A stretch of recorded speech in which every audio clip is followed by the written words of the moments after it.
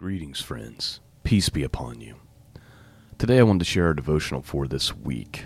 I've been writing devotionals dedicated to our prophets portion for the last 5 weeks and then sending them out through the email and then trying to create a video each week, 10, 15 minutes, just sharing that devotional with all of you. I would ask that you would consider getting on the email list. The purpose of that is not to spam you, but to send out a weekly devotional.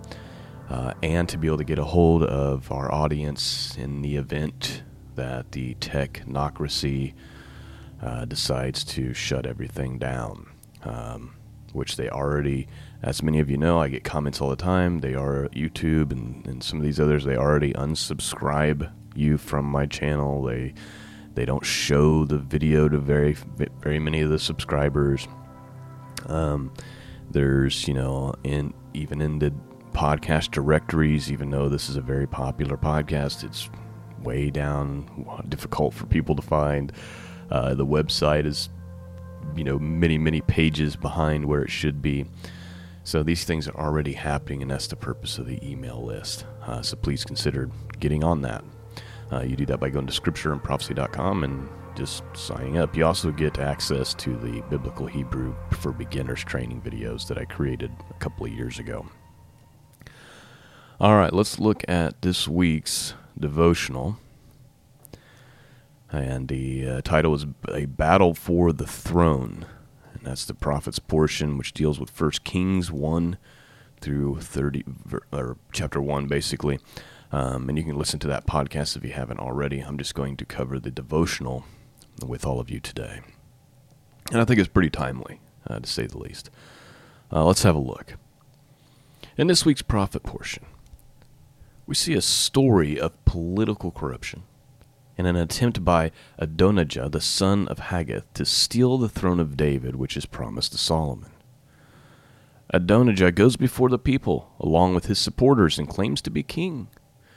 He in fact starts to act as the king, having many sheep and oxen, fattened cattle, slew by the stone of Zoheleth. However, Adonijah has forgotten that God appoints all kings, and no man, regardless of how ruthless or corrupt he is, can overturn the will of Jehovah. Let me give you a couple of scriptures. Daniel 2:21 says, And he changeth the times and the seasons, he removeth kings, and he setteth up kings. He giveth wisdom unto the wise, and knowledge to them that know understanding.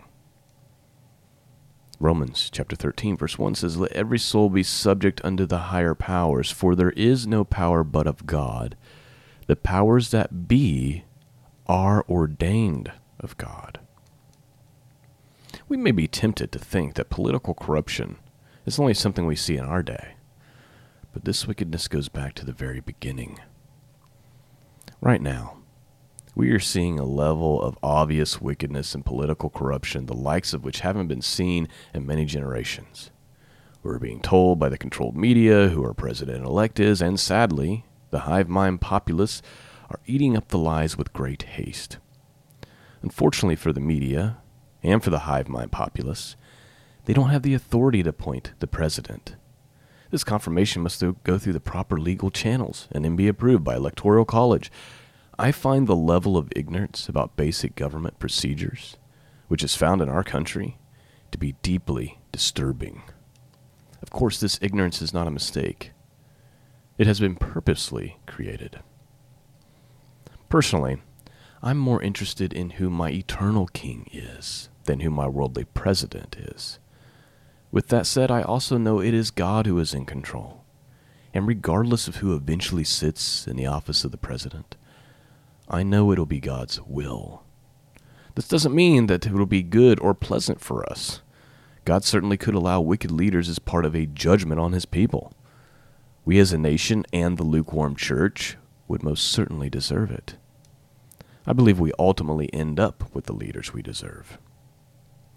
The story ends with David, along with the proper channels and offices, finally anointing Solomon as king, as God ordained from the very beginning.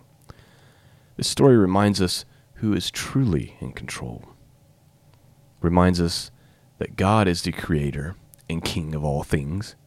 It is he who sets up and takes down kings, not the corrupt devices and imaginations of men. Well, there's the devotional for today. I hope that it's given you a boost of faith and confidence in God, knowing that he isn't the one he's in control. He's going to raise up and put down.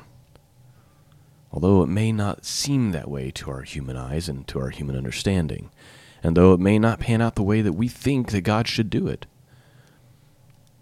nevertheless, it'll be God's will. I pray you've been blessed this morning. Please consider supporting this work. It can't happen without you. Go to scriptureandprophecy.com, donate and support. There's a post office box.